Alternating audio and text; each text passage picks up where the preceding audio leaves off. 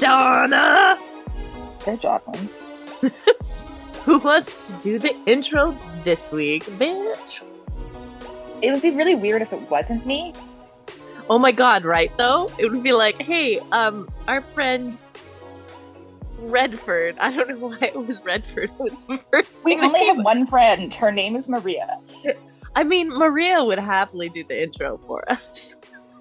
So, hey guys, welcome to Donna and Jacqueline Take Adulting, a podcast where we really mainly talk about our dysfunction, and sometimes we talk about pop culture and our weird bodies and the things they produce. We definitely, yes, that's apt. That sounds like what this podcast is. I feel like we talk about pop culture quite a lot, and like we talk about like current events and like the state of the world often. Yes. I hung up my mic so it's not rubbing on me, but I usually hold it. So that's why I know. Donna sees this line. Yeah, so usually you'll be holding up your mic and you kind of have like the okay sign. And I'm like, I'm pretty sure that Jacqueline's not a white nationalist, so this is fine. Oh my god. Didn't even think of that. Thank God this is a video. Jesus Christ. I don't need that floating around on the internet. It's one of those things that people don't think about. We were talking about this probably a month ago when we were in Edmonton, and I was like, yeah, I never clicked. So we live in Calgary, which hosted the 88 Olympics. So there's all sorts of businesses in town that are called something 88, like Fa 88. There's an 88 brewery. Oh my God, you're blowing my mind. And I didn't realize this until I had like a colleague from Toronto. He's like, so does Calgary have like a Nazi problem? And I was like, what? And he's like, all of these businesses are called 88.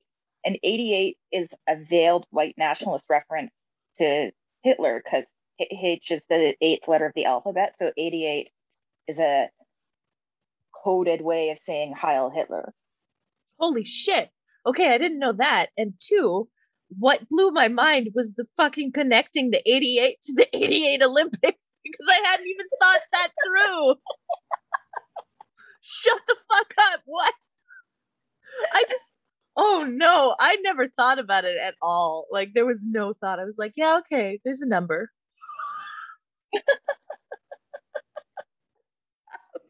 Oh my God, I didn't know that about it being a veiled Nazi symbol though. What the shit? Well, I mean, that's kind of the thing with fascists is they take everything that's simple and innocent and then they pervert it into a symbol for hate. Yes, not wrong. I've learned a lot already, and it's like we've been recording for 3 minutes. Sweet Jesus, what is this podcast even gonna be? Buckle up, bitches. What an educational day. The more you know, as rainbows go across the screen, but not a screen because it's only a recording. So I have something much less illuminating to share. This morning while I was in the shower, I was imagining what my conversation with my boss next week is going to go like. And I was like imagining how much detail to go into about my knives in my brain. And then it got so stressful for me that I choked on my own saliva.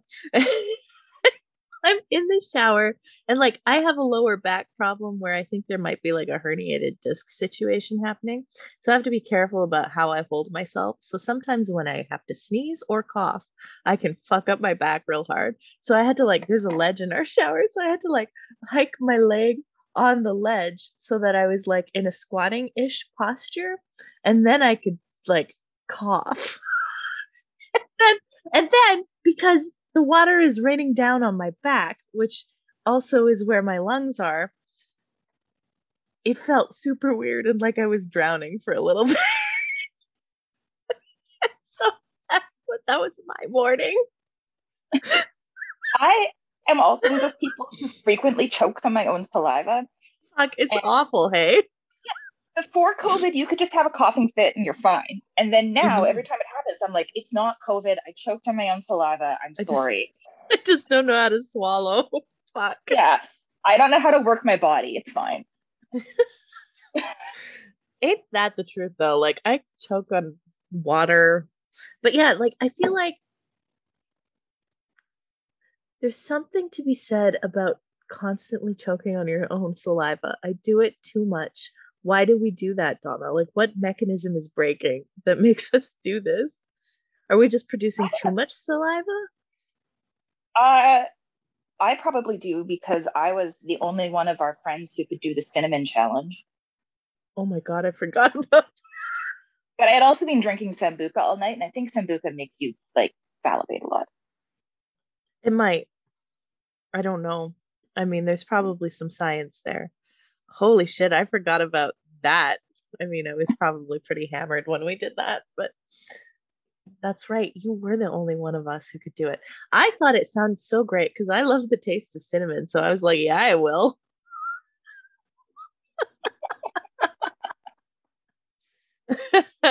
It did um, not turn out. It did it not go didn't. well. Nobody died though, because like I heard that that can actually cause bad things. Like you can get it in your lungs or something. I don't know. I don't remember. There was an accident, someone doing it. You can aspirate it, and then you get like pneumonia. It's almost like dry drowning. Yeah. Ugh. So kids don't do the cinnamon challenge. I don't know if any like Probably do start eating people Tide Pods. They'll be fine. no, they've moved away from the Tide Pods. There's something else now. Hey, do you remember the Kylie Jenner lip challenge? That was like my favorite what the fuck. It was I wild. don't know what this is, and I don't know that Okay. I want. I'm gonna find out, I guess. Yeah, Donna, you're gonna find out. Okay, so like people would get a cup and they'd basically suction their mouth in the cup to make their lips like swollen and fat. And so then they'd take the cup out and their lips would be like giant.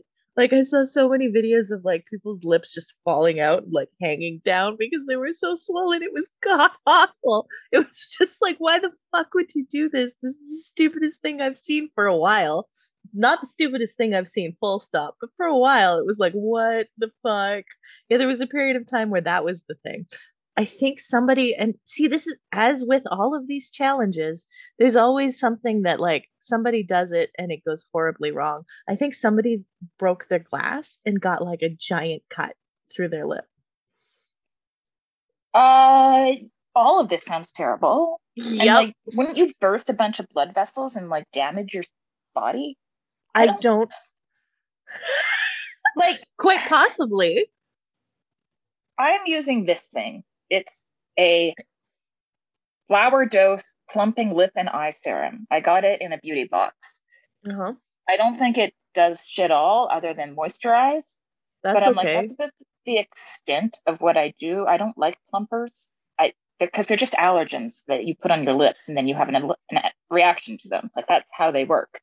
Yeah, I was gonna ask, what the fuck is a plumper? Like, does it like legitimately is it an allergy reaction? Because like that's the only thing I can imagine that would cause that, aside from suction. Yeah. Jesus. Now I'm just picturing the penis pump from Austin Powers. Yes, so similar but different, but kind of the same idea. Because why not? Um, yeah. So this podcast is off to like a grand old start. We're recording on Friday instead of a Sunday, because of obligations during the weekend, and we were able to do this on a Friday. So it feels weird to me. I feel like I haven't had a week's worth of things to like come here and talk to you about, but yet I have so many things to share with you this week, Donna. Do you want to, is there anything that you want to talk about first before I dive in? Because I don't know how I'll rabbit hole. I feel the same way. Like um, this week was like sweeps week for the earth. Everything was Oh, going on. great. Well, okay. Also, like last night, motherfucking Elon Musk announced the Tesla bot. Do you know about this? I woke up to a text from Gaurav, which was just a screenshot of the specs of this giant Tesla bot, which is a humanoid robot. And like, it's obviously during the presentation because there's a little corner in the corner is a little fucking photo of Elon Musk talking. So I was like, oh no, this is too much to wake up to, man. Why did you send me this? So he's making a robot. He hopes to have a prototype. Shit. I'm sorry. Elon Musk is a charlatan who uses his dad's apartheid emerald mine money to pretend that he's at all competent. He has never invented anything in his life. He just gloms on and provides money to the people who actually create shit. Anyway, finish your story. What is amazing about this is during the actual presentation, he did say, and I invite engineers to apply to help us make this. So they've announced a thing that they haven't built. Yeah, no. He wants to have a prototype to show the world next year. But it's like this humanoid robot that has like a screen for the face. And it's like they want, this is just like, it's basically I had an announcement for an idea that I have. And it's like they want to make it so that humans can easily run away from it. That's in the spec. Okay, I'm sorry. Elon Musk is why you really shouldn't overpraise your children every time they make a poopy in the potty. And like somewhere Boston Dynamics is probably just like, bruh. Right though? And then this article I was reading was like, Tesla is not the first automotive company to create robots because there's Asimo. Is it Asimo? Did I make that up? Asimo? I think it's Asimo. Thank you. No. There's one that isn't it Asimo? Toyota. The more you're saying Asimo, I'm just. Asimo. It's Asimo. That looks like the robot from Kimmy Schmidt. Well, yeah, because that's what it was based on. This is Honda. Honda made this robot. Asimo. Oh. Yeah. Weird. And Toyota has a robot too. Yeah, and I think Hyundai purchased Boston Dynamics. Shut up, did they? That's wild. I didn't know about that. I have a Hyundai, and even though I'm a total soccer mom in it, I love my Hyundai, and I have been switched from being a Toyota family. All right. Huh. I have not thought that much about car companies. Except when they make robots. No, I've been like casually following the existence of Asimo for a long time. I can't. I'm just hearing it like Asimo. Well, and I'm imagining it's got junk in its trunk. It doesn't, but it should. It can dance. No, but like I'm probably saying it wrong, but maybe I'm not. There is a South Park episode where Cartman dressed up as a robot, and like there was a play on the name Asimo, and that's probably why I'm saying it this way. But maybe it is pronounced this way. I don't know. It's a Japanese. It's created in Japan. Anyway, robots. That was the thing to wake up to this morning. That was. I am glad Gaurav didn't send that to me, because if I woke up to Elon Musk's dumb fucking face, I would lose it. Fair. He sent it to me to troll me, right? Like, because I have had this historic fear of sentient robots. Like I used to be really, really, really, really freaked out by AI. I've softened a bit, but I was like, man should not play God. This is a terrifying idea. And like, I just was like, anytime anything about robots came in the news, I'd get mad and I'd be like, has no one seen the Terminator? And has no one seen the plethora of anime that explores how poorly this could go wrong? Like Ghost in the Shell, before it was fucked up by the Americans, was a very giant cautionary tale. Anyway, I feel that we shouldn't do this. See, whereas I'm just like, I welcome our new robot overlords. I'm kind of like, look, we haven't done a great job. Like, why not? Go for it. I also know that come the robot revolution, I'll probably be one of the first ones against the wall, because I'm like, get me my robot vacuum, get me my robot butler.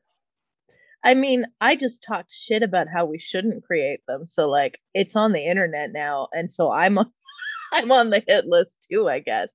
This will Man, be I just downloaded when they become sentient. It will become part of the neural net. Sorry. I why do you do this to me? See, I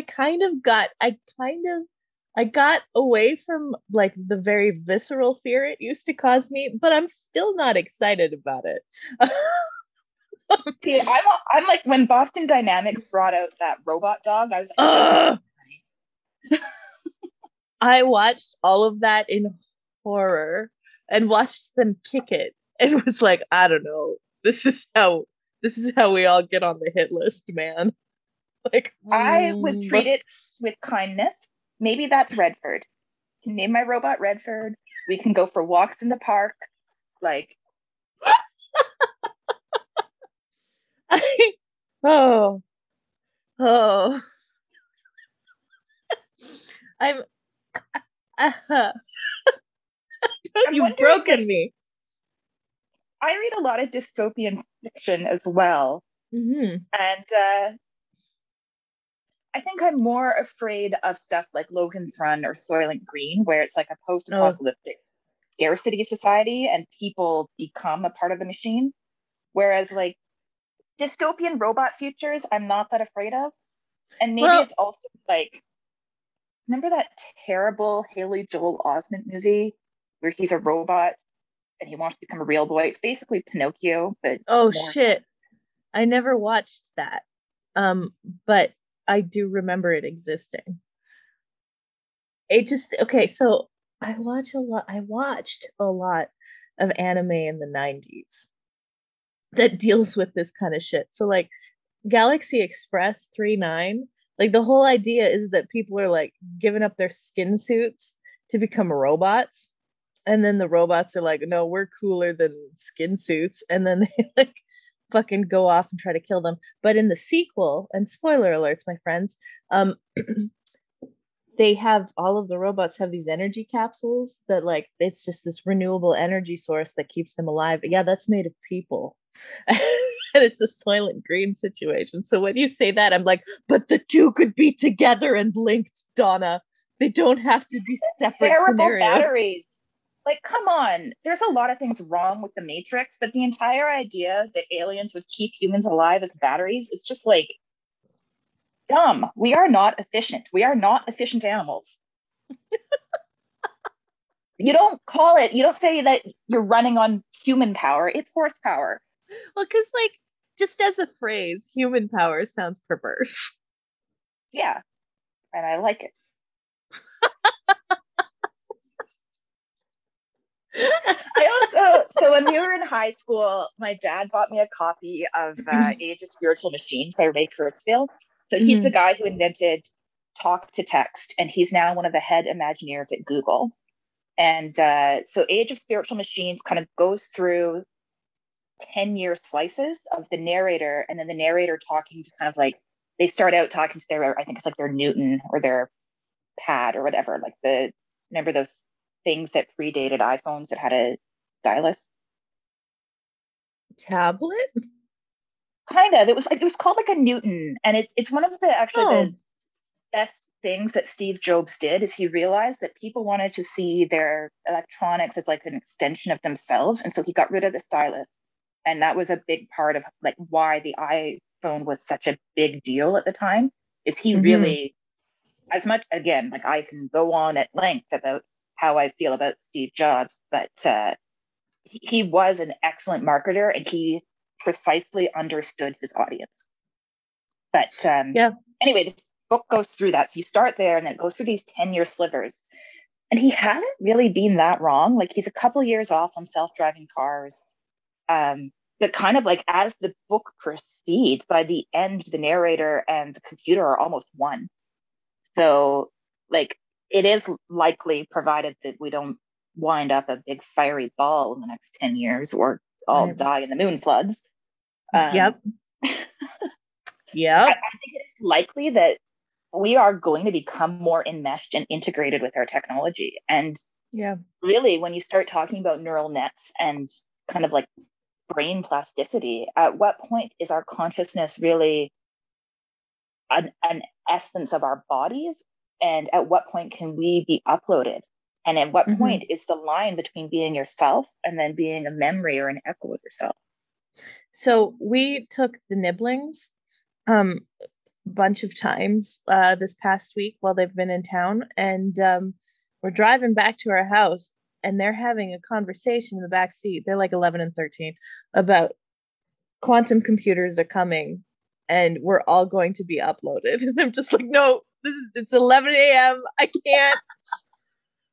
I mean, that's something I think Michio Kaku has posited as well in Physics of the Future.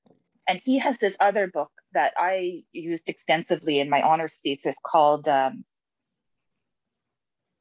it's not called Many Worlds in One, but it's something like that. And part of it, he talks about this physics theory called Wigner's friend. And it's the idea that consciousness can't exist without being observed. And so what is the tail end of this consciousness? Is it a god? Is it an entity at the universe? Mm-hmm. And it's like Schrodinger's cat. Like the cat knows whether or not it's alive or dead, but what is watching the cat? And this is the age old, like, fuck, as you talk about this, I love that the science part is, looking at this, because like, what have we done on the spiritual end for the, like, this is a question that we've grappled with our entire lives. I know, because I know you and I know the experiences that we've had on like the spiritual end of the spectrum as well. Is this thing, it's this thing, it's always this thing, it's always this fucking question.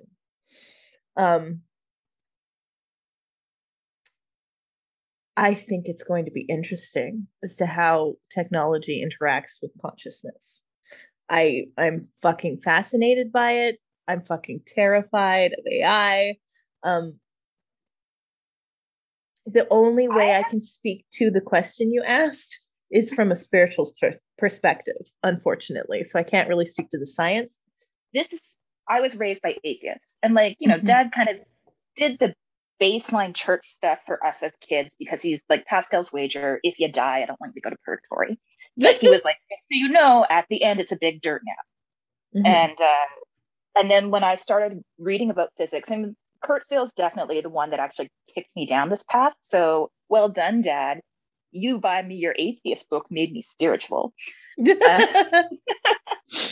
And physics and Wigner's friend is really what turned me and was like, oh, like maybe I'm not crazy. Maybe, like, yeah, there's a lot of things about spirituality you can't replicate in a lab, and that's fine. And I felt like there was something else I wanted to go down here, but it's already slipped my mind because I'm old. That's fine. I mean, from like a consciousness perspective, like this just pure consciousness, as like, that is what it is. Is it God? Is it just like consciousness having its own fucking experience so that it can experience things? I have had enough experiences where I, as Jacqueline, don't exist, but I'm just pure fucking presence. And because I've had these, and it's not always in an altered state, like it's technically an altered state because it comes from like meditation or whatever, or like just, but on substances I've had this experience, and without substances I've had this experience, where everything else falls away and I'm just a presence having a fucking experience. And like, I know what I am, but there's no words for it. I can't believe this is the podcast that I'm talking about it, because I also run, which is on hiatus, but I run The Way Talks, which is for my clinic. This is not where I expect to have this conversation. I'm just going to be clear, because this is also a very, very personal thing for me, is to talk about this thing that I experience on the fucking regular, where I just am this fucking presence. And it's sometimes there's an awareness of like, I am within the Jacqueline experience. And that's actually kind of what I've been moving into over the last 2 years or so, is that like, I am this presence that's within the Jacqueline experience. But like, it sounds fucking crazy to say this out loud, and I'm very aware of this thing. But it just is. And it's just, I wish that I could qualify it a little bit better, but I keep having this experience of my own accord. So yeah, like, what is it, man? What is that thing? It's there. It's there. It is, for me, it is inarguably there. I think this is something that we've definitely hashed out extensively throughout our adulthood. Because I've always been like, there's something, I don't know what it is. And my kind of, like Chris Rock in Dogma, I don't necessarily have beliefs because I know beliefs are the things that get you in trouble. I have ideas. And my idea is like, there's a big consciousness out there. I don't know what it is. I don't think it cares about me. I'm definitely not into the idea of a God that's like, you get a Grammy, you get an Oscar, you get genocided. Like that is inhospitable to me. And I actually think it's, when people thank God for their good luck, I'm like, that says a lot about how you think you are much more special than people who are currently in a war zone. And when we were younger, and I'm not necessarily going to reveal shit about you, but you had very prescriptive, very precise experiences that I was just kind of like, I don't get it. And now as we get older, we're still like, we're just these big ambling bags of meat that we're a 2. We're not even an apex predator. Like we are very low on the food chain, but thanks to these big brains, we have rocketed to the top. And these big brains are a curse and a blessing. Everybody has a different experience. Everybody's viewing the world through their own lens. And you always have that experience as a child, like that solipsistic, I'm the only person who exists. How do I know anyone else exists? Yep. Existential crisis. And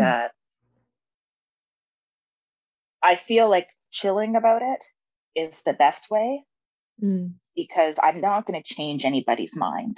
And no, absolutely. And one thing, like I grew up again, like I grew up in a very atheist household, but my dad's extended family is quite Catholic.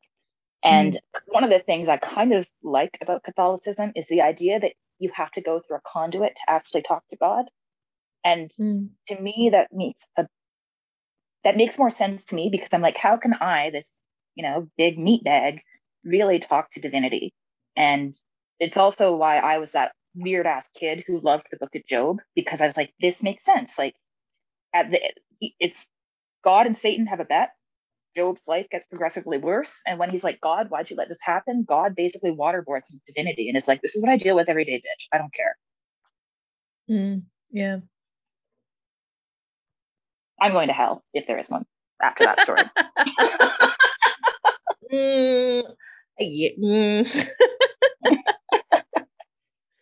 I don't know how to even build upon it because to explain where I'm coming from is very, very, very difficult because it's very experiential. I think it's interesting because the words mean different things to different people, right? Because when you say divinity, I don't think almighty God. I just think that thing that is. And I don't think that it necessarily is God in the way that like Western conceptualized God exists. But I think that we are it. I really do. I think that we are it. And we just don't know at this point. And we don't have necessarily access to that layer of the thing that we already are. But that,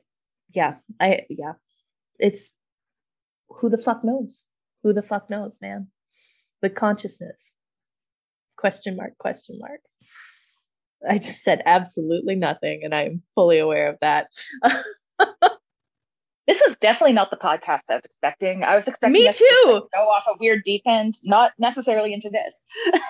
I had weird deep ends planned, but like I did not need to say out loud today. Yeah, no, I've just experienced being a fucking presence, and Because even saying those words, like anyone listening, that means a myriad of different things, and nobody will know what I'm actually meaning because they haven't experienced that thing that I'm talking about, right? They've maybe experienced an equivalent in their own way, but hearing that, you filter it through your own consciousness, right? And so when I say it, I mean a certain thing, but because no one has access to my experience except me, they won't know actually what I'm saying. They'll interpret it through their own lens. And like, I might be saying something that is very true for them as well, but it's not the same truth because we are having separate fucking experiences. So it feels different regardless because the meat suit is different and the conscious processing is different because we're separate, or at least the quote unquote illusion of separateness. And so it is different. And so I can't actually translate my experience in any way. And this is something I've had to grapple with over the last 5 years, for fuck's sake, because, and why am I saying this out loud on this podcast?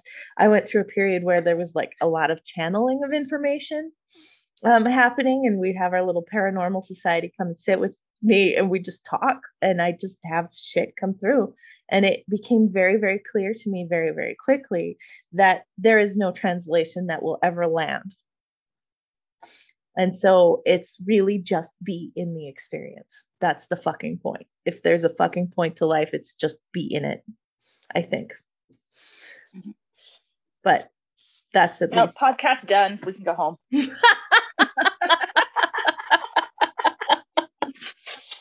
Oh, fuck. Hey, so I went on a really weird, we're just going to change the subject because I don't think we can speak to consciousness with anything beyond that, unless you've got something, Donna. No, I actually wanted to talk about businesses starting to mandate vaccines. Oh, yeah. Okay, let's talk about that. I have thoughts too. Please. So on the one hand, I'm very pro-vaccine because, duh.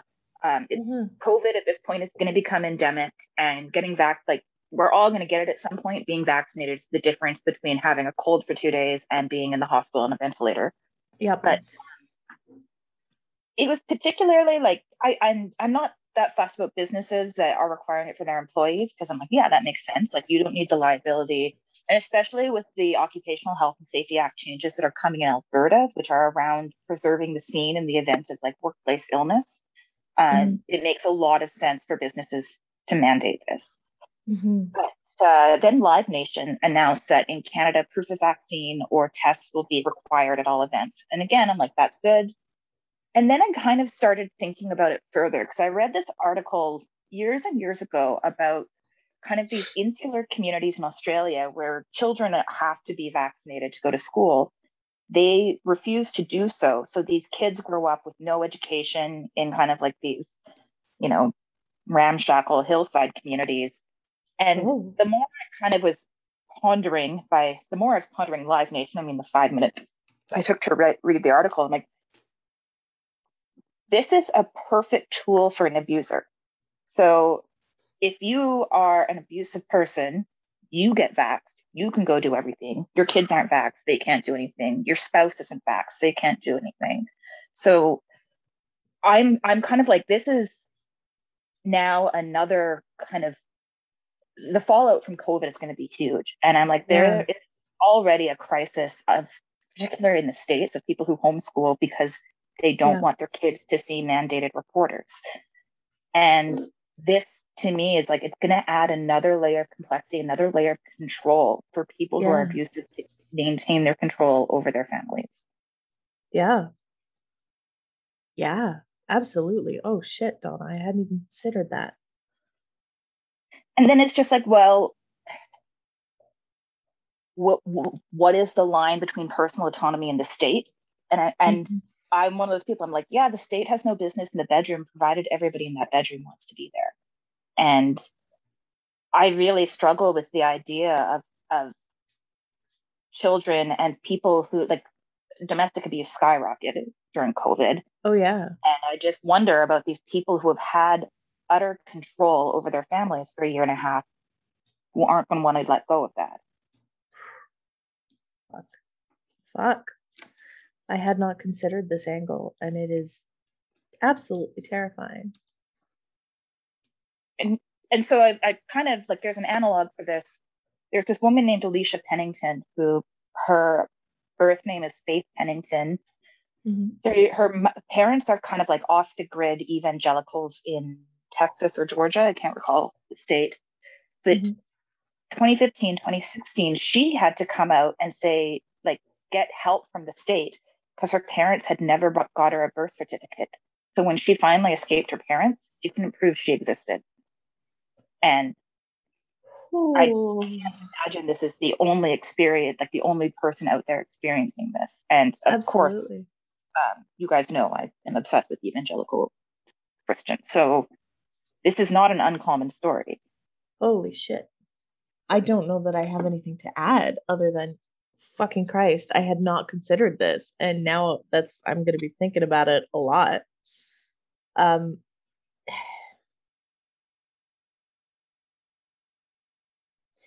Yeah, it seems like a good idea, and yet the angles, there's so many nuances that unfortunately just get lost in the shuffle that like needs to be considered. And I think that's probably the truth with many things about how our society runs. Okay, like the other thing I was reading today was about Josh Duggar, which I really shouldn't have read because it was fucking awful. It was like talking about the evidence in his case. But you look at those families. So the Duggars are somewhat lucky because they had the show. They've made a substantial income off the show, which is now probably all going to lawyers. Mm-hmm. But they are part of a whole group of people, many of whom currently live in poverty. And then they're educating their kids at home. And they have this whole philosophy that like you have to be debt free. So you can't really go get an education. And when you have somebody who maybe has a high school education educating their kids and educating anywhere from like a 5-year-old up to a teen, they're not wholesome education. There's a good book that we read in book club, which I think I am now no longer a part of, even though I'm still on the WhatsApp, called Educate. It's another woman who grew up in kind of this Sunday off the grid family, and she wound up going to Oxford, but she had to go through hell to do it. Oh, yeah. And I think it's now me just telling you horrifying things while you stare in grim fascination. Yeah. I don't have anything to add. I'm just, uneasy and upset. Like, we know how society treats marginalized groups, right? And so this is people who have been so deeply abused by their parents that they are under their control. Like, of course we're not going to make allotments for that, because why would we? It's scary. I don't know what the solution is. I think it's a reckoning that's going to come in the next 5-10 years. Like, there's pockets, like they're not a ton of people, maybe like a couple 100,000 of them, but it's still it's going to be an epidemic of people who just can't care for themselves and who will bite off their own nose to spite their face because they don't want to be one of those bums on welfare. But it's also just like, you can't keep popping out kids and starving them. Holy shit. Yeah.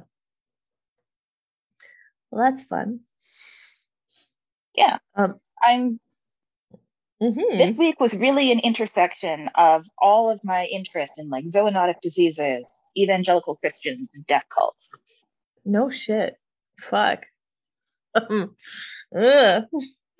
Congratulations for this intersection, I guess, Donna. Did you know that on TikTok there's a huge controversy right now over an account called John's Bones? No. Is he an archaeologist? Oh God, no. If only it was that simple. This is a man who runs a company that is a reseller of bones, of human bones. And probably illegally, like can't say illegally, but like the possession of Suspect which, origin. yeah, prospect, like suspect origin, and also like he in a lot of his TikToks, he's like, why do I have this wall of spines behind me? Like it's terrifying. Someone was like, but why do you have all these bones? And his answer was like, it's not illegal in the States to have bones in this That way. Yeah, that that shouldn't is be your true. answer. Yeah, but like, come on. But so he's obtained these, he claims, from like medical resellers, but he had on his website a Sami skull, an indigenous Sami skull for sale for thousands of dollars. It's since been taken down, but like, so there's an uproar on the TikTok about this man and his selling of bones, and he like the ethical nature of it, and it's just it's wild. It's wild. I went on a rabbit hole. So it's not illegal. Last time we were in Seattle, I was actually surprised because we were at the pier, and I don't think they had it for sale at the pier, but they did have like an oddities section. It was just a tourist shop. They had an oddities section at the back where they did have human remains on display. And Mm-hmm. then we were in another store, kind of can't remember what it's called. It's like a strange little community that's like half warehouses, half homes, and like has a bunch of breweries. And they just had a human skull that I could buy for $1,000. And I was like, are you kidding Jesus. me? And like, this is a big issue going back to, Da Vinci's time. Um, Mm-hmm. we didn't have a lot, like most Abrahamic religions, all three of them, um, want you to keep the body intact after death. Right. And like dissection was just not really a thing for a lot Mm-hmm. of Western history until Da Vinci and subsequent after that. Right. Um, so procuring bodies has always been an issue. And frequently what they would do is that if you were a criminal, you would then be donated for dissection or sold for dissection. Mm. There's this very famous case called Birkenhair, and I'm sure like it was a skipping rhyme when we were kids. And they ran a boarding house and they would kill their tenants, rob them, and then sell the bodies. Mm. And like down the close and up the stair, round and round with Birkenhair, books about your hair's the thief, Knox is the man who buys the beef. How many pounds did he buy? You keep skipping until you stumble. Maybe I just went to a Oh, weird elementary school. I never heard that. What? I think you maybe I've heard it because you've said it to me before. It sounds vaguely familiar, but it was not a part of my childhood. Okay, we were ass kids. Uh, but like this has always been a thing, and procurement and trade of medical specimens is coming under fire because frequently now, when universities or medical schools are cleaning out these anatomical skeletons, quite a few of them show characteristics of being Black. And it's highly likely that they were slaves or subjugated in some manner. And it's especially upsetting because there are people who, like, there's full child skeletons out there. Yeah. Yeah. And it's kind of being discussed now about whether or not it's moral and needed to have these type of human skeletons, because we can create this. We Yes. have every technology in the world to replicate it. And these were people at some point. These people had someone who loved them. They had people who probably missed them and would have liked to have laid them to rest. Yes. Yes. And to that point, good old John says that many of his skulls and skeletons have been bought from places like Russia, China, and India.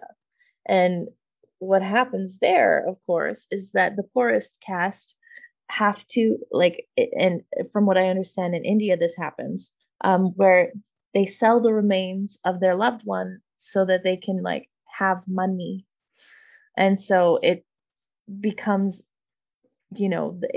it's the poor are preyed upon in this way, and so Well, the this was the ethics. controversy about the Body Worlds exhibit. So there was Oh, evidence that quite a few of the cadavers used in Body World were like Chinese prisoners. yeah. And this is the thing, like I love morbid stuff. I have a lot of skull decorations and there's skull stuff in my house.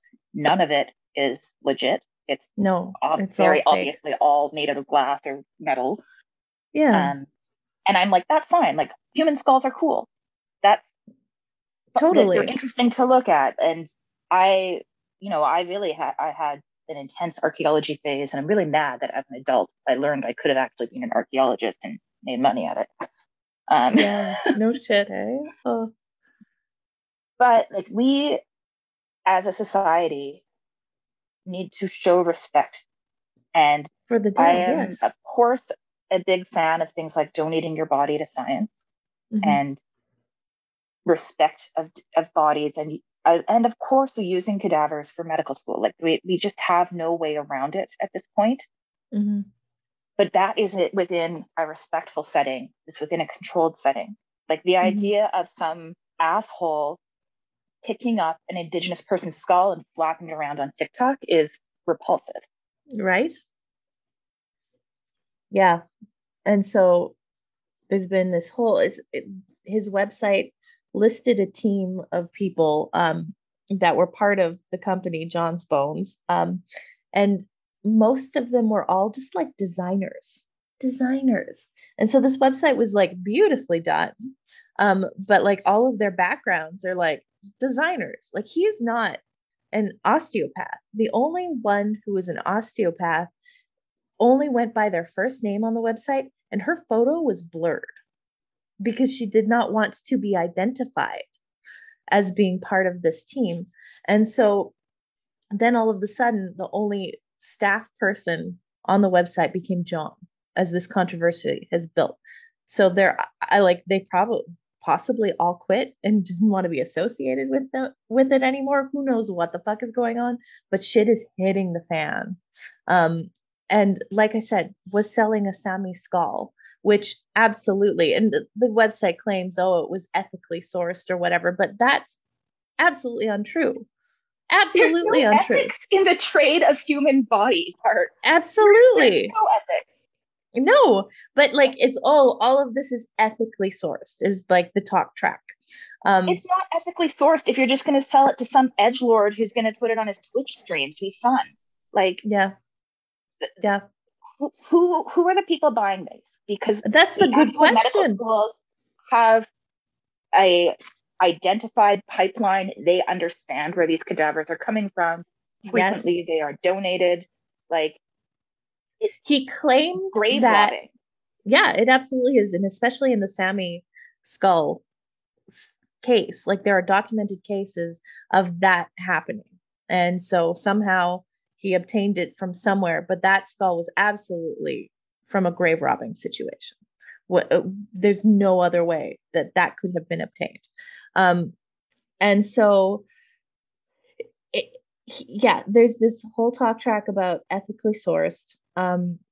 He claims that he's selling to to the medical industry and like it's a but who this website and all of it all everything about it is super fucking sketch and just reeks of like hello, I am here for private collectors, because there's no you can go onto the website and he doesn't say it, like there's no like delineation of like you have to prove your credentials that you work for like a medical no. And like you said, the medical industry has pipelines for this type of thing. They don't go to the rando who has this like glisten like this kitschy website that's Yeah, I'm all just like picturing him opening his trench beautifully. coat and he's like, "You want a femur?" That's his house, dude. On TikTok, his cat is hanging out in the bones room, and he's got several rooms filled with bones. There's one that is just like a wall of spines. Like I shit you not, it's wild, I would haunt the fuck out of him, but I would be right? like that ghost who just kind of like drops a drop of water on him in the night. Just to fuck with him, just like Yeah, just annoying I'm enough. not gonna go boo. I'm not gonna do anything that he can actually like monetize on TikTok. I would be that ghost who's just like, here's a Lego by your bed. Totally. Totally. Step on this Lego when you get out of your bed at night. I stepped on the bald end of an extension cord on Wednesday, and my foot still hurts. So I just like this whole thing. It's edgelords selling to other edgelords. It is. And I really feel for the people who have been put into the position where they had to sell their loved one's body to survive. Mm-hmm. Mm-hmm. It's still not ethically sourced just because you gave someone probably an absolutely insulting amount of money when you really look at what he's going to be making off of these. Yeah. And I mean, yeah, it's and again, it's the most marginalized groups that get targeted, right? And are put in a position where this is, if you, the folks that are still alive, want to be able to keep living, you have to do something that is heinous so that you can survive. And my heart just fucking breaks. Isn't that the system though? Like that. It is the fucking system, baby. Yeah. Like think about it, even in work. Like I'm very lucky with where I am. I was considering working for a coal company because of the cash involved. Yeah. And now that I think about it and I look back, I'm like, no, there's no way you could have crawled into bed every night and felt good about yourself. Yeah, absolutely. Absolutely. Yeah.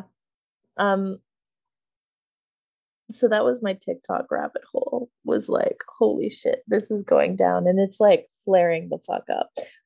And it's like the much more organized version of the bone scandal that happened on Tumblr about 10 years ago. Do you know about this? No, I just remember there was like this kind of apocryphal like short video floating around the internet, probably like early 2000s, in the prime of Something Awful times. And it was like these three guys who basically were trying to be like mercenary grave robbers. And there was like a film, like it was a VHS tape that had been transferred to digital.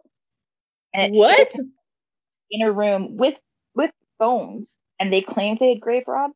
Why do I feel like I'm making this up? I don't think you're making it up. It's just not it's not the thing that I was going to talk about. But like, whoa, I don't know what this is. I don't think you're making it up. It's one of those kind of like mystery. Yeah, like just one of those mystery videos that popped up every once in a while. And then I'm sure I could find it if I don't really want to Google this. I don't want to. Yeah, no, that's fine. That's fine. It's fine. Don't feel the need. The Tumblr controversy, though, comes from a witch that lived in, I want to say, New Orleans.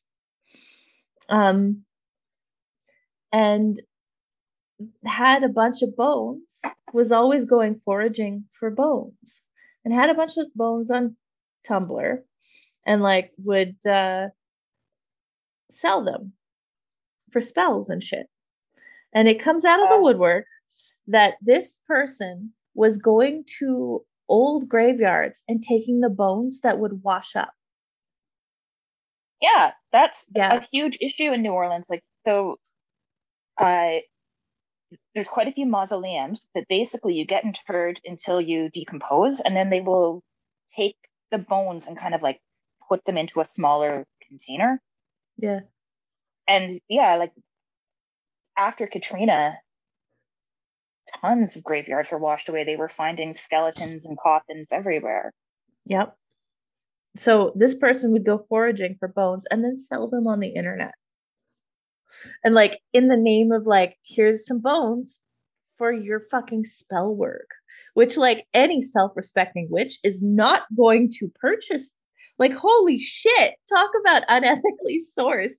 And eventually the cops got called and the house was raided. The bones were taken. This person, I think, got jail time. And their roommates got slammed for marijuana they found in the house. Like, I'd be so pissed. It was wild. If I got weed charges because my roommate was grave robbing. Right? Like, holy fuck. I feel like the police should have been like, I get it. I see why you need to chill. God, no shit, eh? Jesus Christ, though. But yeah, there was a whole and it was like a drawn out saga on Tumblr. But this is like the 2.0 version of that. And everybody on TikTok is talking about how like we've warned you. All of us who used to be on Tumblr have warned you that TikTok is the exact same thing and history is repeating itself, but it's a much sleekier version of the rando witch that used to go like foraging for bones. Like it's a much more corporate operation and it's terrifying. I like I when I'm hiking, I do really enjoy finding bones because I've only ever once found like a recently dead animal that had died on its own and was still intact. Yeah. But usually you'll be walking and be like, oh, coyote's been through here, and you're like, oh, squirrel bones or whatever, and it's kind of neat. I never think to pick them up and bring them with me. No, and even that's not a thing. Like I was at site a few weeks ago, and there, I think I've talked about this a bit. Like it's next to a feedlot, and there are cow bones scattered everywhere. Yeah, and it's kind of neat. Like I was taking photos of a vertebrae, and my project manager's like, "You can take it with you," and I'm like, "I'm not going to be the weirdo who's just scooping up cow spines and popping them in my pockets." Totally, that feels weird. But like, and yeah, I think there's an ethics debate within that too. Just because they're not human bones, should we be taking them? I'm less fussed about that. I eat meat, so can I really be like, oh well, I have to respect this crow. It wants to stay here. For sure. But I mean, there's a level of like, where's the line? I don't know where the line is. So I'm just posing the question, where is the line? But yeah. So that's the thing. That was not the TikTok controversy I was expecting.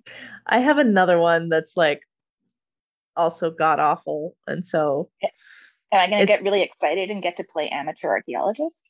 No. It's a throwback to our conversation about theater spaces being toxic.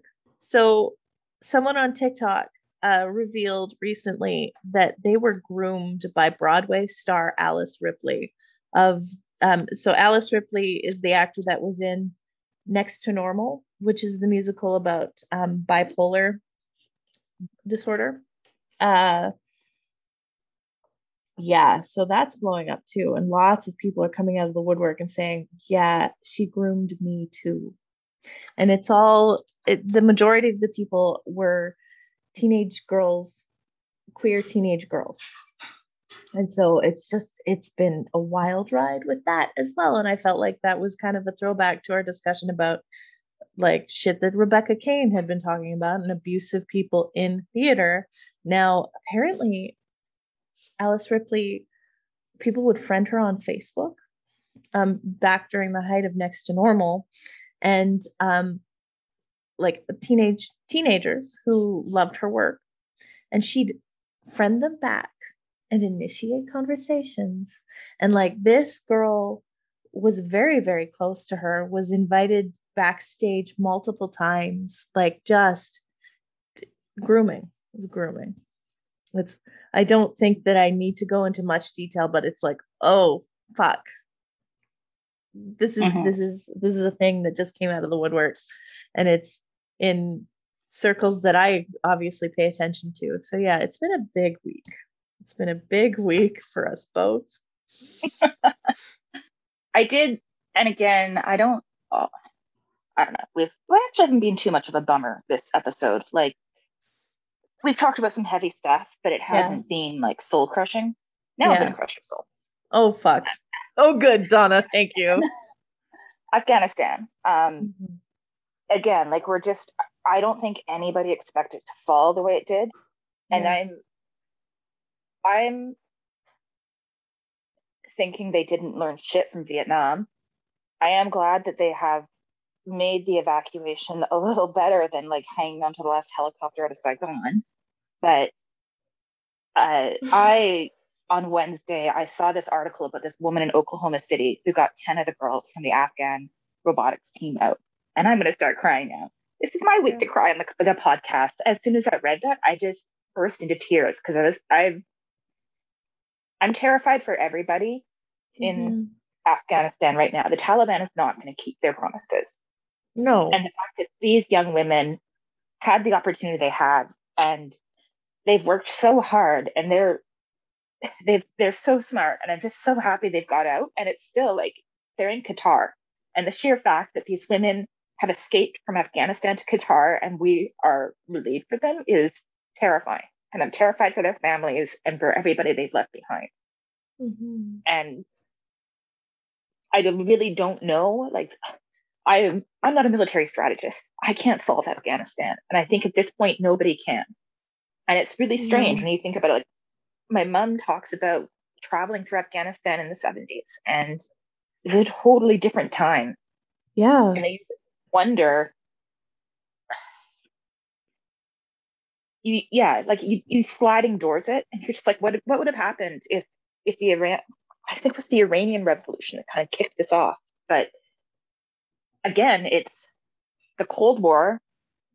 The US is funding one side, Russia or the USSR is funding the other. And then it's the people who are the marginalized, the people who are left behind, who are having to deal with the fallout. Yeah. So I don't know what to talk about. I will send you that article again, and we can put it in the notes, because it is a little piece of feeling like there's some people in the world who can get shit done. And again, we talk about the system a lot. We are in a place where I'm just like, I can't do shit about this. I can donate some money to the Red Cross, but they're not going to have boots on the ground. There's not going to be any foreign boots on the ground anymore there. And I remember, like, probably in the 90s, I guess, when the Taliban was, or right when they took control. They couldn't have just taken, I actually have no idea when the Taliban took control, or if there's been multiple kind of phases in Afghanistan. But I would always, like, steal my mom's Cosmos and Glamour and whatever. Like, she had friends who gave her magazines, and I don't think she ever read them. And let's face it, the only people who want to read those magazines are little girls. Yes, that's true.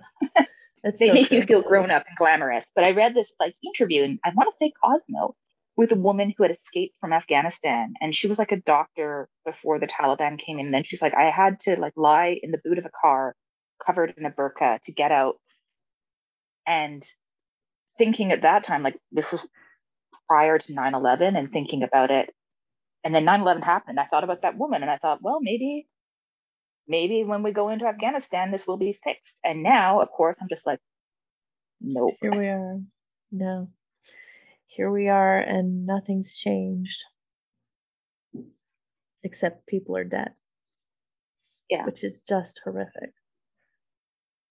Yeah. So I'm trying to ration my reading of it, because I feel so helpless that it's bad for my mental health to read about it, even though I know I should be informed.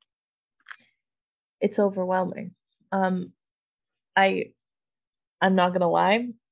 There are certain things that I have to stay away from, and that is part of it, because it is so overwhelming. And for me to function in the world, I have to limit news intake like that, because it is so fucking hard. Yeah. I'm sure it's something that I will probably revisit as we keep talking every week. But I don't want to live in interesting times anymore. I want to live in boring times that they never study. Yeah, I don't think those exist. Especially with where we are in the acceleration of late stage capitalism and just the state of the world. I don't think it's possible. So high five. We were born during interesting times. Yeah. Sip my coffee. Yeah, no, it's I think that that's just an element of our lives that we need to just, I don't know if it's be okay with, but it's like this is it. This is it. It's like this. I guess we can change the subject slightly and wrap it back around to the robotics we were talking about at the beginning. So I have a lot of faith and trust in technology at some point improving our future. And Mm-hmm. I am not as afraid of AI as you are, because I'm just kind of like, well, end of the day, you can turn it off. End of the day, there's a way to stop it. And Can you though? Will they get past that though? possibly, maybe we'll all wind up gray goo after getting eaten by the Newton machines. Like, who knows? But I never read this in the 90s, or maybe we talked about it in social studies, but Francis Fukuyama Mm-hmm.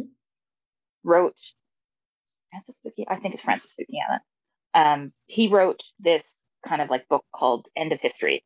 And the premise was, with the USSR gone and no more kind of Cold War to global powers, we were in this point of prosperity and peace, and there was nowhere to go but up. Like, war was done, and countries with McDonald's don't go to war with countries with McDonald's. Like, capitalism will save us all.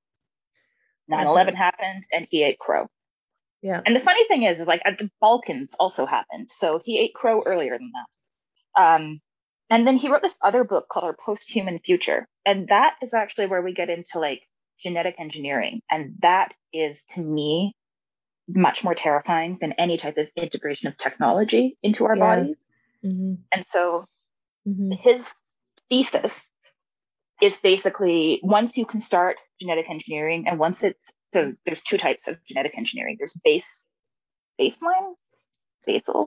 There's somatic and something else. So somatic is kind of like when you actually change the genes and they can be passed along to the next generation. And then there's another type where, like, say someone has some sort of genetic disease, you can modify or give them injections, but they wouldn't pass it along to their children. Mm-hmm. And once you start somatic engineering, once people can buy their kids, you are going to create a society where there are people who are inherently born to run society, and then there are people who are going to be born with figurative saddles on their backs. Yes, absolutely. I agree with that 1000%. It's terrifying. And it's kind of the premise of Brave New World, where you've got like alphas, betas, epsilons, and the alphas are like hyper beautiful, hypersexual, and the entire premise is there's this guy they call a savage, except he's just like a random ass dude. And he's like a random ass normal human who gets brought into the society. It doesn't work out well for him. And yeah, like, this is, to me, I am much more terrified of genetic engineering, because I'm like, once you can't put that genie back in the bottle. Once it's in the gene pool, it's in the gene pool. Absolutely. That's my terror. Understandably, though, like, that is fucking terrifying and valid. I don't know. Okay, but you were trying to be hopeful. I'm hopeful. The turn we've taken. I'm hopeful, actually, from a technology perspective, because I think, going back to Steve Jobs, we as a society have come to view technology so much as an extension of our bodies that the leap to integrating that technology into our bodies is not that difficult. And even like when I was running Protospace, there were people there who would try to kind of like, they'd put RFID chips under their fingers and stuff, so that they were already kind of cyborging themselves. And it's called biohacking. Yes, it is. And I see that being a lot more acceptable to society than people saying, okay, yeah, for X number of dollars, you can have a 6'3" blue-eyed child who plays the piano. Yeah. Okay, so let's talk about biohacking. Is it a way to cheat death? Because I've heard a lot about, and I don't remember where the fuck I was listening to this, on some podcast, obviously, but I don't remember the source, so please forgive me. But the conversation I was listening to was kind of about how these are like the people who are really, really invested in the biohacking are like technocrats who have lots of dough who just want to live forever. Oh yeah, I think it's what is it, Bill Joy? Like the Sun Microsystems guy is definitely into it. Yeah. I there's a lot of people who want to cheat death. Like there's people who say the first person who's going to live to 150 has already been born. And I do trust that we are going to have things like synthetic organs or that type of technology, and it will be acceptable. Like I honestly think anything that doesn't enter the gene pool, I'm not fussed about. For me, it's the idea of we modify a gene and something goes wrong, but it's already out there and it becomes endemic in later generations. Yeah, okay. Yeah, I see what you were saying. And I don't want to live forever. No. It's like having a slice of cake is great. Having to sit there and eat a fucking mountain of cake, being drowning in cake, nothing but cake. That's all there is. Sounds terrible. You could roll in it. I could. And at the end, there'd still be more cake. I don't know why. I'm just like, roll around a cake. This is where my brain goes with this. You should just roll around a cake. It'll be amazing. I want to roll around a cake, Donna. There's an Arthur C. Clarke short story that kind of takes this premise, and it does, like, it's a society where everybody lives forever, but because of that, people can't have kids. And right. There's a whole lot of joy that is taken out because part of the magic of life is you have your one wild and free magical life, and then it's done. And who knows what awaits after? Everybody has a different idea, but the idea is this is it. And even if you are reincarnated, it's still, this is it in this body, in this time. Yeah. Mm-hmm. Fuck, we're getting so existential today. What is this? Okay, yes, I agree with that entirely. Like, you can't. Part of being alive is the fact that it's finite, right? Like that's, or at least as a human being with the conscious awareness of that we do have, because I don't think do wolves have this sense of it being finite? I don't think so. But the fact that we can contemplate you is two wolves, Jacqueline. Oh no, you didn't. Which one am I gonna feed? I think, yeah, it's like because we can contemplate the nature of our existence, we are very aware that it's finite. And I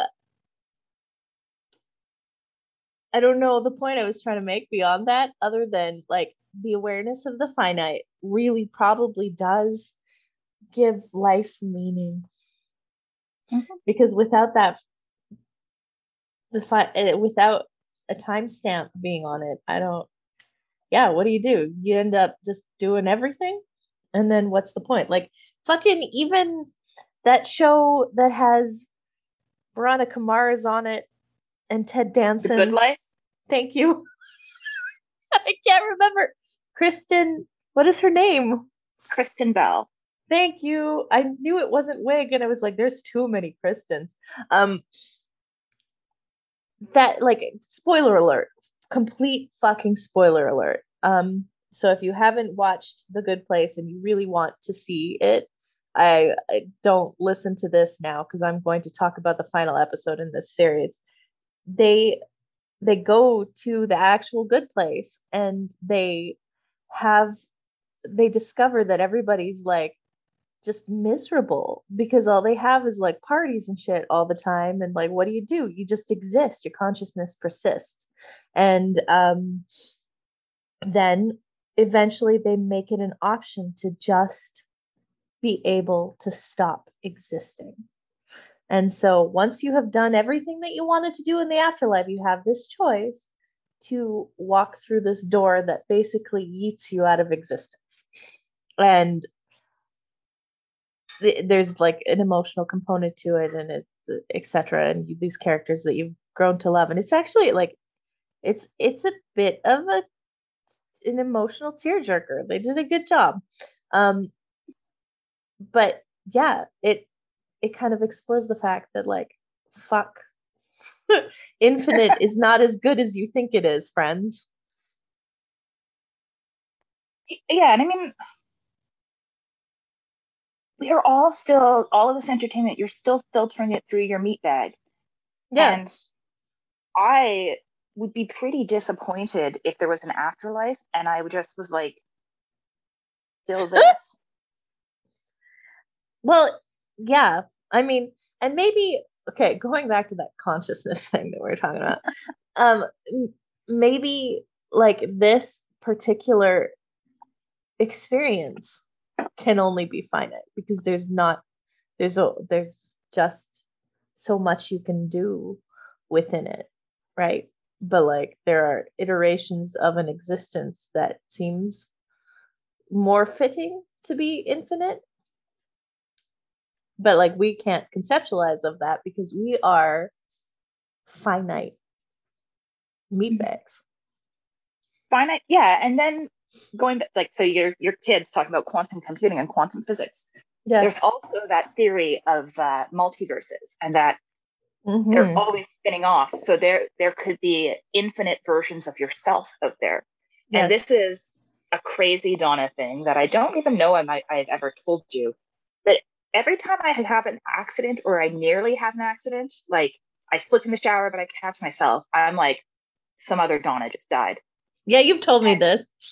Okay, yeah. And so at this point, I'm like, I, like Donnie Darko, have been following my same soul path all throughout this existence, I'm pretty sure. Yeah. I'm not the dead Donna. I'm the strongest Donna. Yep.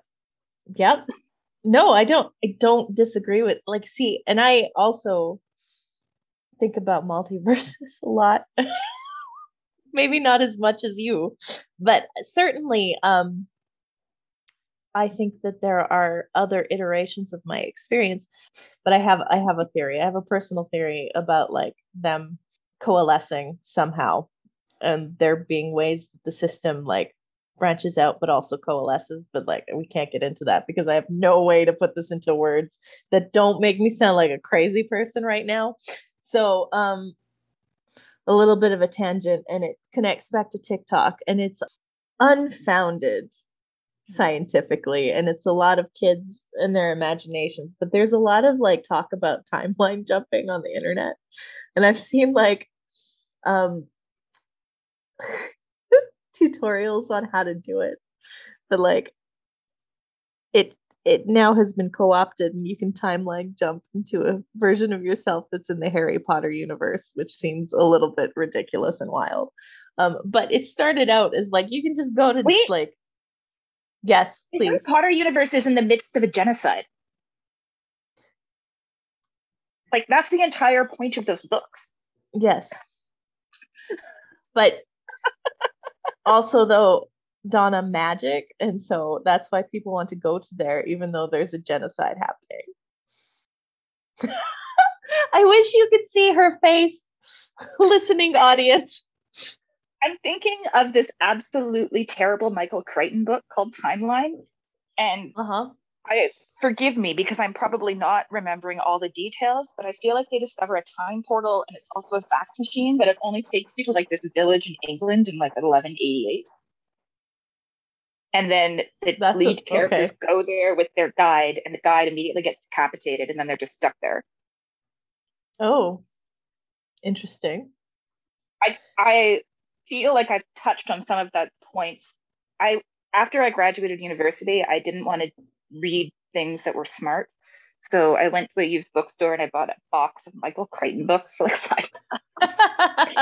And Timeline stuck out in my memory because of how dumb it was. And then there's this other one called Swarm, where, guys, if you don't want me to spoiler Michael Crichton books for you, why are you even listening to this podcast? That's a good question.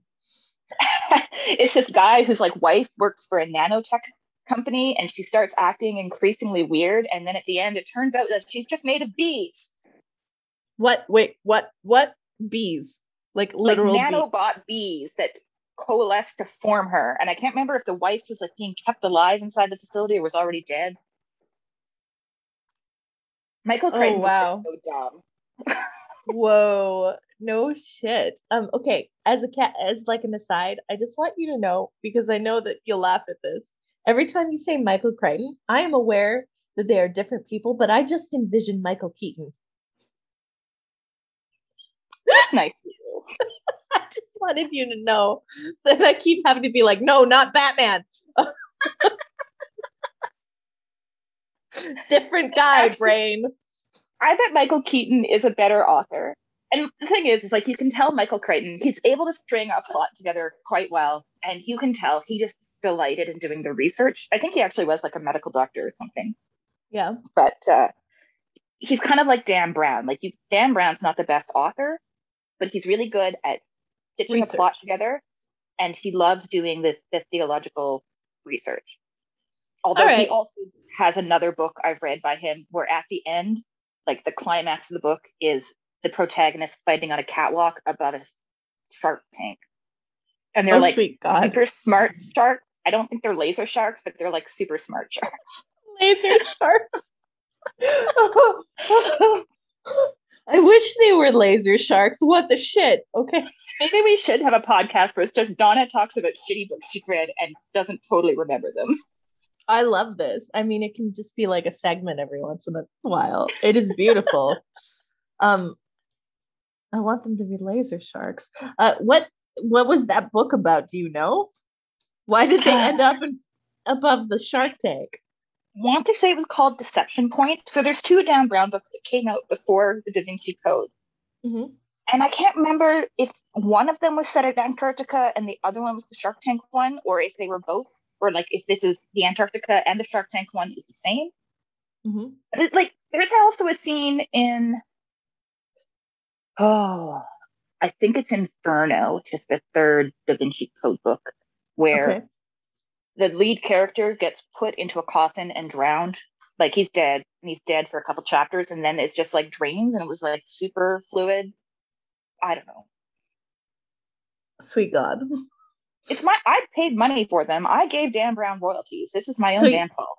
You didn't buy them secondhand. I definitely paid money for Inferno because I bought it in an airport. All right. We also gave Dan Brown money because we went and saw the Da Vinci Code in theaters. I remember being there. Yeah, I rewatched it during quarantine, and you know what? It is actually a fun movie. I didn't hate it. I remember not hating it. I remember also not loving it, but like it was all right. I enjoyed going to the movie theater and eating popcorn that day. Yeah. It doesn't, like, it's better than Angels and Demons, and I don't think Inferno ever got made into a movie.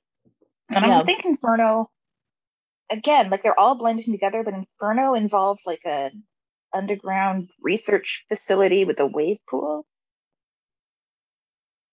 Maybe Dan Brown just likes water. He might. All I can think about is the scene where Tom Hanks cuts himself on a razor and it makes a cross. His blood makes a cross in the sink. I like shit like that for some reason. And that's what sticks out. Of all the things that stick out from the Da Vinci Code to me, that's the thing I remember. What the hell? I think for me it was that he was like, I stay fit and trim by swimming an hour a day. And I'm like, dude, he does love water. Hours per day, and I never lost weight. I guess you don't have his metabolism. Or I am not a dumpy 40-some-odd professor of oddities that women throw themselves at. No.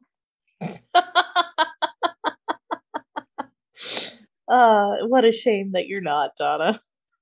There's nothing I love more than the avatars of authors in their crappy commercial books, where it's just like, you know, he was 40, slightly balding, always wore sweaters, and it smelled vaguely of hamster cages. She boobed boobly against him.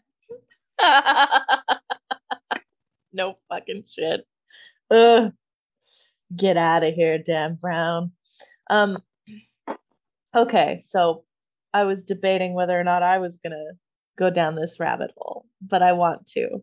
I want to, and I feel like it's lightened with the the advent of Dan Brown. We've lightened enough where I can do this and not feel bad about tone, like just like tone whiplash. Yesterday, I got a text from Donna, and she was like, "Hey, we're trying to like debate the artistic merit of Sailor Moon.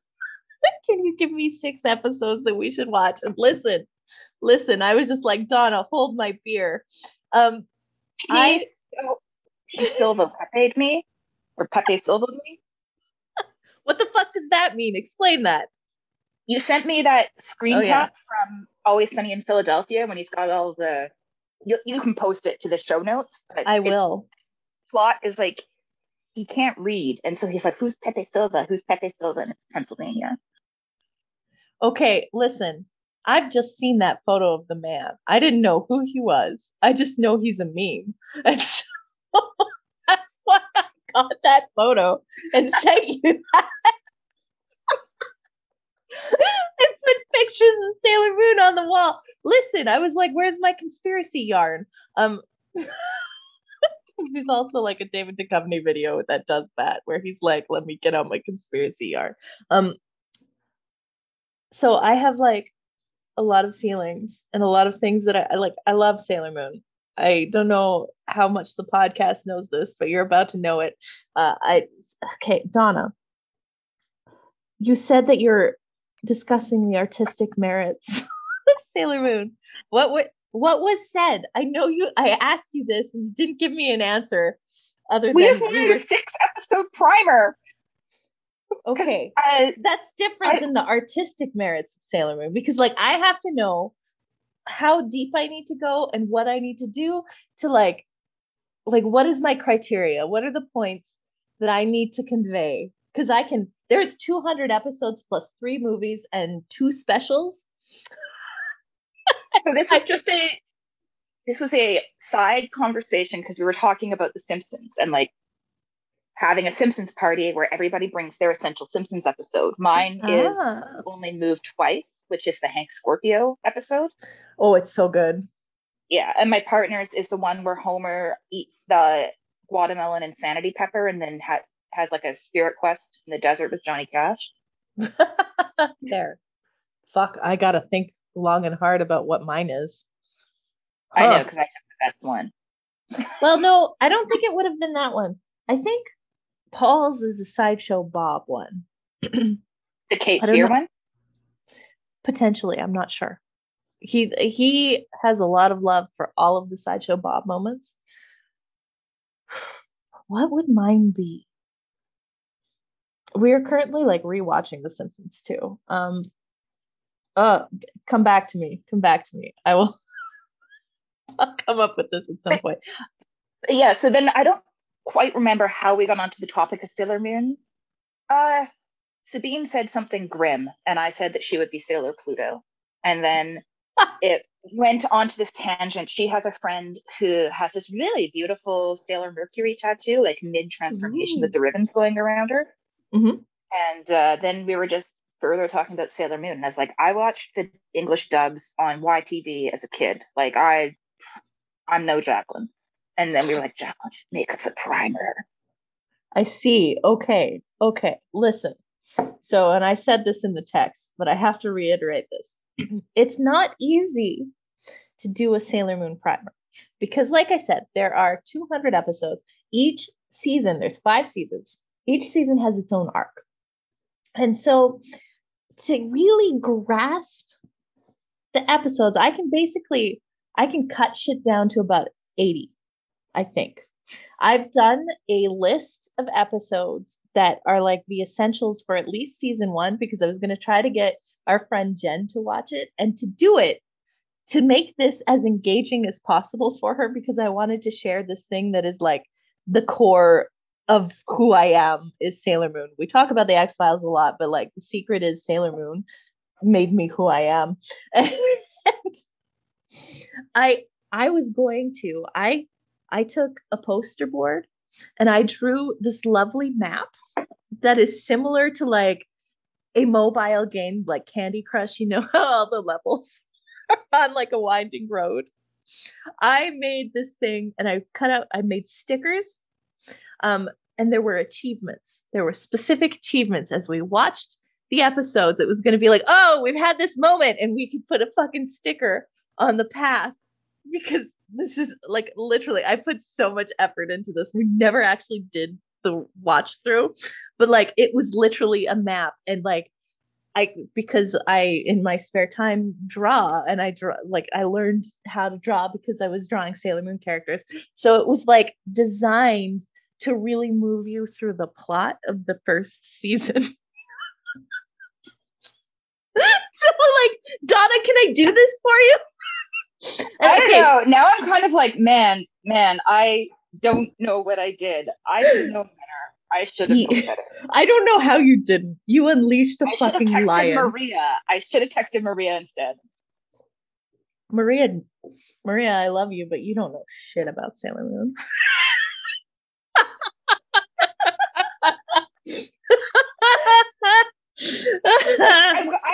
I'm thinking of one of my friend Paul, who got me into Game of Thrones, because I actually didn't know anything about Game of Thrones. I thought it was just set in history, and I said that to him, and I was like, oh, I don't like watching historical fiction. He's like, what the hell, Donna? Oh, that's amazing. So then he came over and we watched it, and we could just pause, because I'd be like, why can this guy read? And he's like, A, this is a different universe. This is Westeros. B, Tyrion's a member of the nobility. Of course he can read. And like having the pause breaks really got me into Game of Thrones. And that was very helpful. I feel like with pause breaks with you, watching Sailor Moon would be like a year-long endeavor.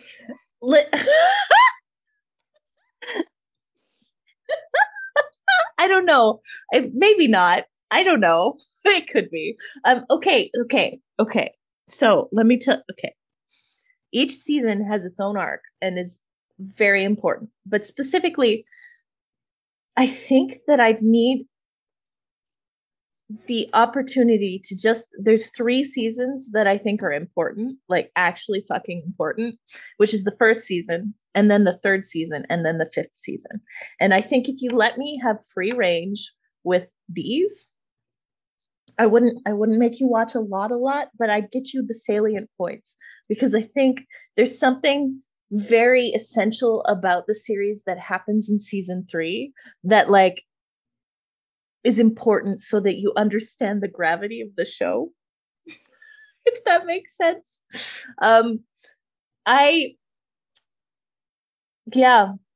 There is a depth to Sailor Moon that I would love to share with you. Okay, I'm a little afraid. I am so afraid. Speaking of, like, you guys should have seen this. As soon as she started talking about Sailor Moon, Jacqueline like zoomed up to the camera. Like the ghost from Paranormal Activity, just like, whoa, let me talk to you about Sailor Moon. Oh God, I've spent so much time thinking about Sailor Moon. Okay, here's my other like it's because trauma. It's because trauma. And like the other thing is I must caveat it with, because of the placeholder it has in my life, I probably can't see it objectively. It's the other thing. I'm like, this is so fucking brilliant, but I can't not see it that way, because it actually allowed me to, we're gonna get real, it allowed me to stay alive. So because like Sailor Moon was the thing that kept me afloat. It parallels something in my life about giving up your life in service for something else. And it would have allowed me, who wasn't allowed to like develop a personality of my own, I had to be something. It allowed me to feel like maybe that giving up of the thing was for the greater good. Because I really at one point was waiting for my little talking cat with a crescent moon on its head to show up and hand me a wand. So Like literally, it has this very like this saved me because I needed something. Um, but at the same time, I thought a lot about each individual character. A lot, a lot about it. There's just so much in my head. Did you know that there's a live action Sailor Moon that's like Sailor Moon crossed with Power Rangers? Didn't they? Yeah, like some is Power Rangers using old Sailor Moon costumes or vice versa? It's the reverse. So a lot of like the enemies were like old costumes. It's actually honestly, if you're gonna watch something, the live action Sailor Moon with the subtitles is a legitimate good time. They have taken so much care in writing these characters that they like do the fucking it's very different than the original story, but they do it, they honor it. And it's just so well done. And you can tell that the people that wrote this really gave a shit about each of these individual girls. And that doesn't happen in every telling of Sailor Moon because there's been a bunch of iterations now. And like, even the source material only gave a shit about Sailor Moon herself and then Tuxedo Mask and their daughter. Speaking of like the author that inserts themselves, Neko Tekuchi, I'm probably saying it wrong. She for sure inserted herself as Sailor Moon and then kind of had these auxiliary characters that didn't do anything. But then the anime took it and gave them real life and character development. And then so did the live action version. And they're nuanced and they're beautiful. And there's just something so profound, but maybe it's only profound to me. I don't know. So we can do this and find out. Like this kind of, so talking about the like going to the Harry Potter universe, and I'm like, dude, there's a genocide. Mm-hmm. Which, yeah, like that is that segment of the Harry Potter universe. For everything that J.K. Rowling has done since and to ruin my teenagehood, because I think this probably came out when I was working at the library, created a magical universe. And there is a lot of, you're a lonely kid, Portal Fantasy is your jam. Like, I love Narnia, even though it was super Jesus-y, but that idea of like I'm a lonely weird kid who reads a lot, and the idea of just going through your wardrobe and having this magical land waiting for you is hugely seductive. And I can totally see how kids read Harry Potter and they're like, I want to go to Hogwarts, I want to have a dorm where all my friends are, and I want to know, like, I'm going to have these friends for the next 7 years, we're going to work at the Ministry of Magic together. Like, I went from being a kid who's finding magic in a book to I want to be the kid finding magic in the magical world. Yep. And I know Portal Fantasy kind of gets a bad rap because it feels lazy in some ways, but I'm also like, that's the joy of it. Like you tap this brick in, I can't remember where it is in London, but you tap this brick and then you're on Diagon Alley. Right. Or and there's this idea of like belonging. And I think that's what so much children's fiction speaks to. And so much children, like, that's what you want when you're a kid. You want to feel like you belong. And Sailor Moon definitely, the female friendships, like the friendships in Sailor Moon were really what stuck with me. Yes, absolutely. Like stories about friendship. Like I don't care about romance except that one time I was a shipper of Mulder and Scully. And I like, honestly, I fucking ugly cry at so many points during Sailor Moon. Like so much. Because the friendship, it's always the friendship that fucking gets me. It gets me good.